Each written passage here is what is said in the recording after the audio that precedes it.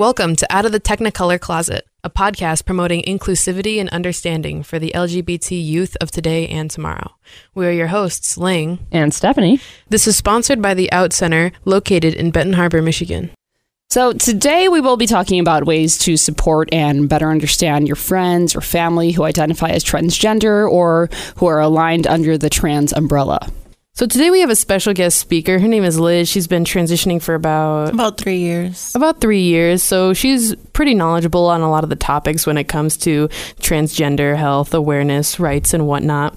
So she's going to be helping us out today when it comes to certain questions we have, if we have any difficulties understanding what it's like in the life of somebody going through their transition. Which this makes me really happy, by the way, just because although I'm also part of the community, there's stuff about the T in the LGBT that I'm still kind of confused about. So it'll be nice to kind of become a little bit more knowledgeable of that as well. Well, I'm happy here to help you. All right, so let's dive right into this. Now, the first few questions many people have when it comes to the T of LGBT is what is it and why are said persons identifying this way? Well, being transgender is when a person's gender identity does not actually align with their biological sex. Mm-hmm. Gender is the way someone identifies and perceives themselves, while sex is how we're classified by our reproductive systems, chromosomes, hormones, etc. The majority of the time, the people who end up transitioning have what is called gender dysphoria, and that is basically this feeling that is a complete disconnect between your sex and your perceived gender physically and mentally. Mm-hmm. So another common question that people have is, how is gender identity and sexuality different? Sometimes people have the idea that, oh, this person that I know that says they're trans, they're not really trans. They're probably just gay. They like the same gender. You know, they just want to identify differently because they want to fit in better, so on and so forth. And I mean, like, this could be kind of controversial, but it just depends on the person and how they identify, such as there's some trans people like myself that are going through the transition. They want to have a actual well, back in the day, it was called like a sex change, but now the more common term is gender confirmation surgery. And then there are also people that are comfortable with their genitalia, but they also identify as a different sex than their gender at birth. Okay. And while sexuality and gender identity is similar in some ways, they do have a little bit of relation. They're actually completely different when it comes to the technical terms. Somebody transitioning has nothing to do with what kind of person they like or prefer. Which I'm glad you hit on that for sure, because again, yeah, there's so many assumptions out there where people are like, oh, they're changing because they want to be with this person or that person or whatever it is. And it's like, no, that's not the case at all. It's just what you're feeling. Exactly. Who you think you are, who you feel you are. And then some people, like, I get a lot of questions like, what made you want to be a female? Or like, when did you choose to? I don't feel that it's a personal choice because I felt like this since I was like really young. So I don't feel like it's a choice. It's more of just how you feel. Yeah. And not only are there people outside of the community that also think like, oh, well, this person is just sexually confused. It's sometimes people who do go through the transition initially. I know a few people who are transitioning or have transitioned. And initially they thought to themselves, well, obviously I'm a lesbian. I don't want to identify as a man. I'm just a very butch female. And then as time passes, they start to realize, oh, actually, this aligns more with my views. And maybe I do like the prospect of transitioning, or maybe I actually want to live my life like this. But it's less of a choice, though. It's more of a coming to grips and understanding with who you really are as a person, and less of a, I feel like this now. Yeah. More of like, oh, I know who I am. Yeah. Which, I mean, clearly that's something you want to be sure of before deciding to take a next step. Yeah. Because there is cases of detransitioning where people aren't exactly too sure of how they identify. And then they go through surgeries, they go through hormones, and then they're done. And they're like, I have even more gender dysphoria now than I did in the beginning. That's so scary.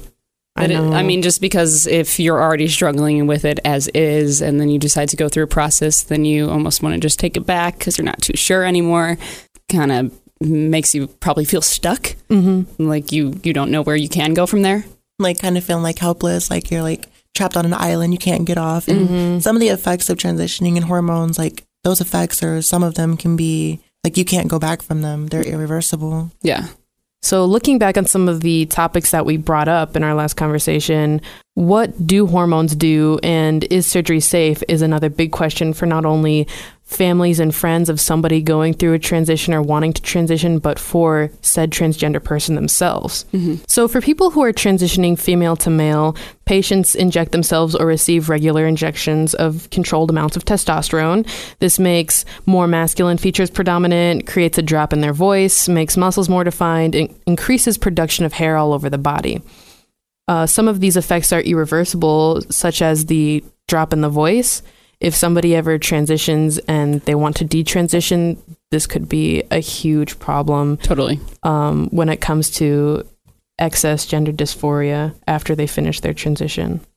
And for people who are MTF or male to female, patients go through similar processes, but instead are injected with estrogen, which is the female hormone.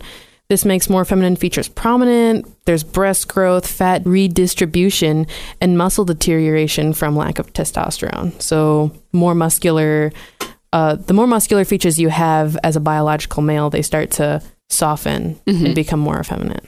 And there's also like a variety of different different medicines. Like the doctors will run tests and like do blood tests and everything to see which medicine will work for you. Because there's like estrogen for male to female, and there's also like progesterone.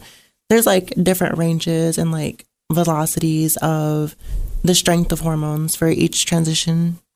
Yeah, so the best thing to do when going through hormone therapy is to make sure you talk with your doctor and your hormone therapist about how your body is changing, how you feel, and any physical changes that have been happening, just so that you're on the same page and that you're not getting too high of a dose or too low of a dose. Liz, can I ask you about this too? Did you ever experience any of that where it was like too high, too low of a dose or something that it affected you in a potentially negative way, or you didn't feel so good? Or I mean, I've actually have had some, I'm not going to lie, some incarceration issues within the past few years. So in like financial stuff. So I haven't actually been able to start hormones, but I do have an appointment set up sometime soon. Okay.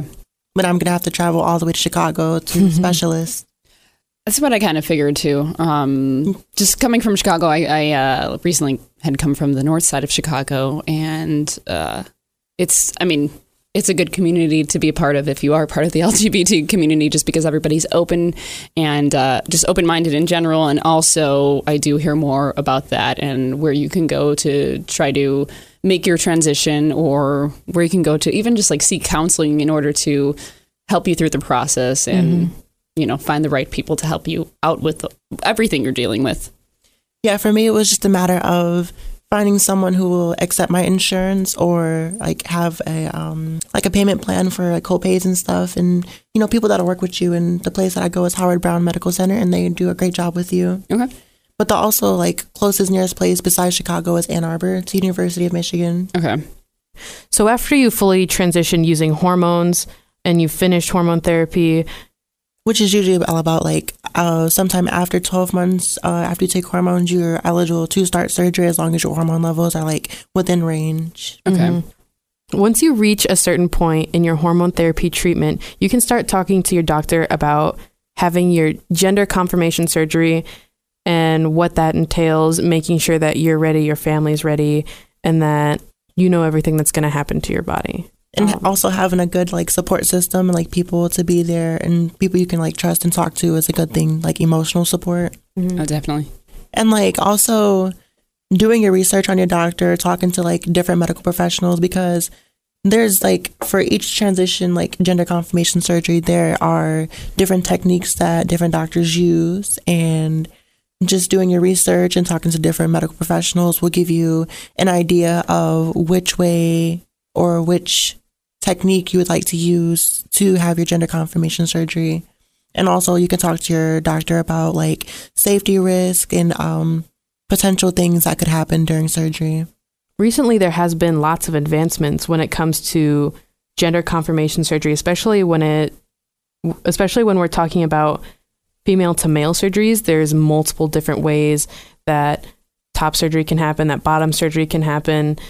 And just clarifying what risks and how the process works can work wonders for you throughout your transition, make it a lot smoother, make it a lot less complicated so that you're who you want to be, you're who you need to be faster.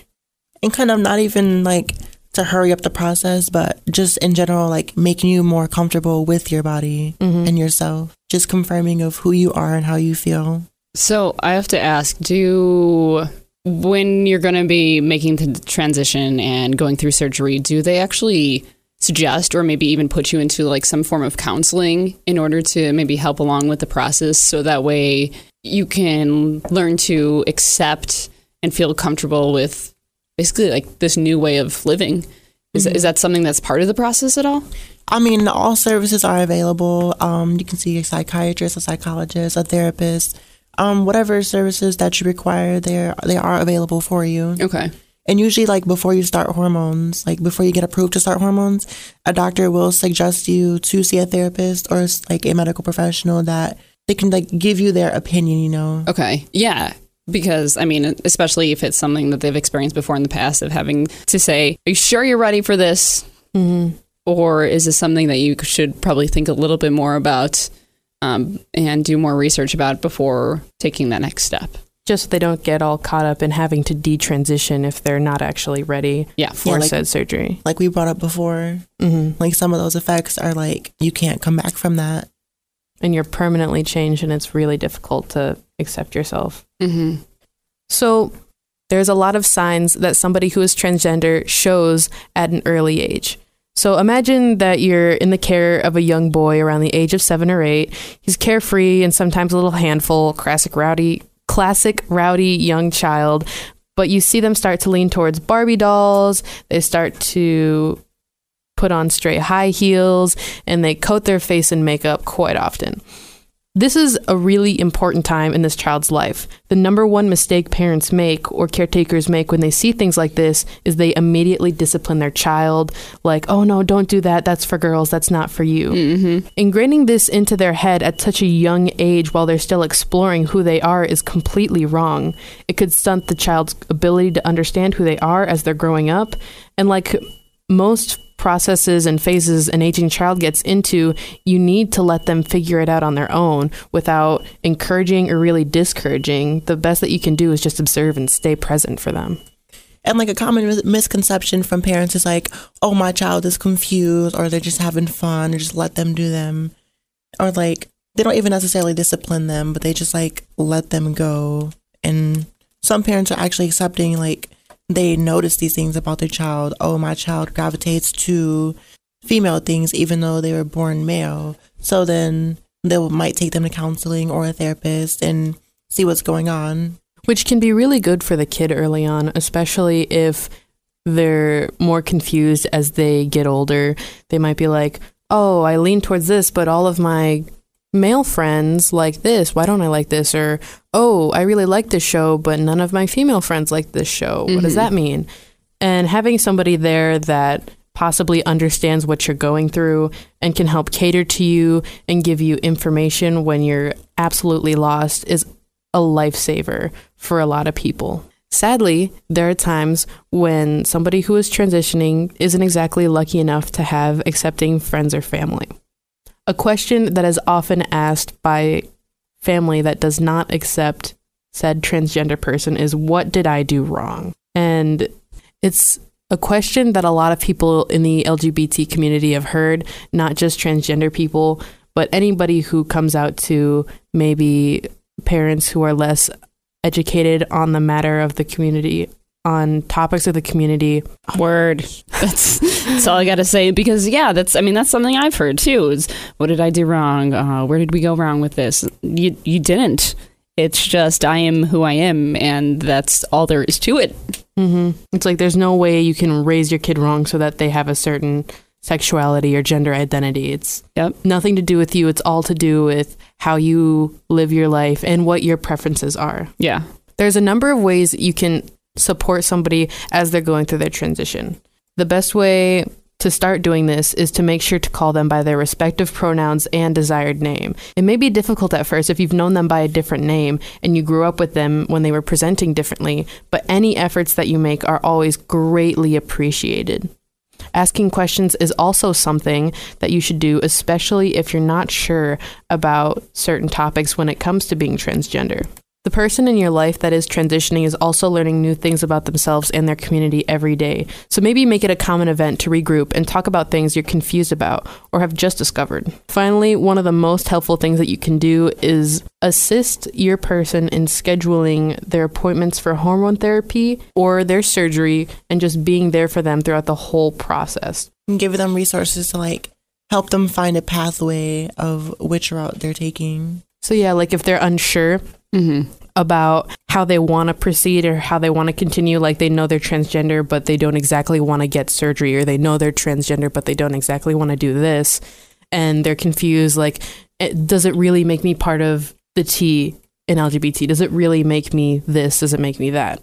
So if they're confused and they don't really know exactly who they are yet, helping them get to a gender therapist will work wonders for that person. And unfortunately, like, growing up, I didn't have those services. I didn't have somebody there to help me get information about stuff. I had to wait until later in life, until I was about 16 or 17. And then like I was able to do my own research and do everything for myself. So how did that affect you, like not having the ability to talk to somebody about what you were going through or what you were thinking about at that age? All right, like having those services not available to me because I didn't have someone to like show me the way, or like having someone to talk to. Like my grandma always taught me, like, too much pressure will bust a pipe. That's where I ran into issues, like in school, like having outbursts and like just being angry and emotional because I didn't have anybody to talk to. So I would just like burst out in anger, you know, fighting and all that stuff. And I feel like being able to have those services and someone to talk to, like we've mentioned before, it would have been better for me because I would have had someone to express my feelings to and not be as emotional in public and society as I was. Yeah. Okay, so I know this is something that we've talked about before in past episodes, but the bathroom issue, I know this is something that you both deal with in your school, like something that you, at least Liz, had dealt with in the past. What did the school do ultimately to either help you or maybe not even help you at all? So like when I first came out to my school and like I went to administrators, like the superintendent and everything, they said that there's no such thing as transgender. You were born a male, quote unquote, and that's how you always are and gonna be. And like they did not respect me at all. Like administrators, staff, students, they would all call me by my dead name. And it was just horrible. And about the bathroom situation, it was such as I would have to go to the office to use a singular bathroom, and like different bathrooms around the school. But they never allowed me into the female bathroom itself. Like any female bathroom I could not go into. It was either use a singular bathroom, which made me feel singled out from the rest of everybody else, or I would have to go to a male bathroom. Well, and also, where do they get off thinking that it's okay to tell someone that they are not who they are? You know, like, where do you think that that's okay?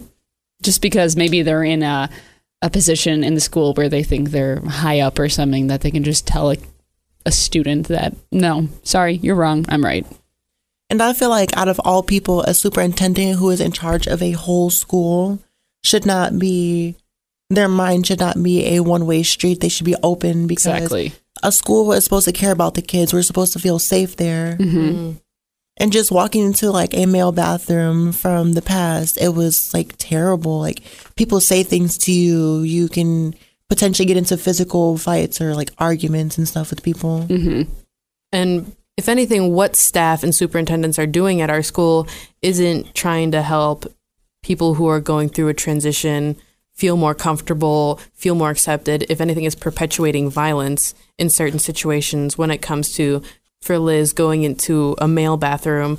There's people at that school. The majority of the students at that school were not accepting of her during her transition.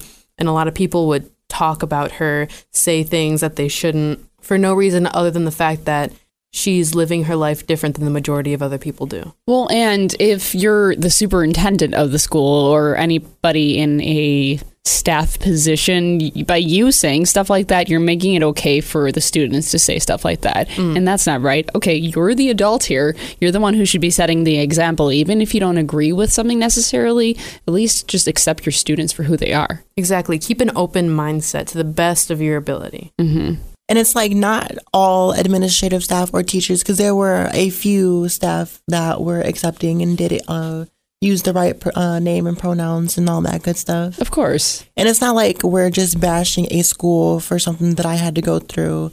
It's nothing like that. It's more of just giving information and my personal experience. Yeah. And I totally understand that, but that's going to be like that wherever you go, anywhere in the world, really, because it's just like not everybody's going to agree with the way you want to live your life, but then also you're going to run into plenty of great people out there who are going to be accepting and who are going to, just treat you the way you want to be treated. Yeah. That's why I respect everybody, because you don't necessarily have to agree with how I live my life and how my life is going, but at least respect me as a person. Exactly. Because no matter however anybody ends up living their life, or no matter what lifestyle they pursue, there should always be that basic respect that you give another living, breathing human being that goes through maybe the same things that you go through. Yeah. And if you can't tell whether someone is male, female, or transgender, then it's like me personally, I have people coming up to me like in Walmart or different stores while I'm in the public, and they ask me questions like, are you male? Are you female? Are you going through a transition? And most of us, I'm speaking for myself mostly, but a lot of us transgender people, we are comfortable with answering questions. Mm-hmm. And some of us are not comfortable, because some of us are still finding out who we are ourselves. Yeah.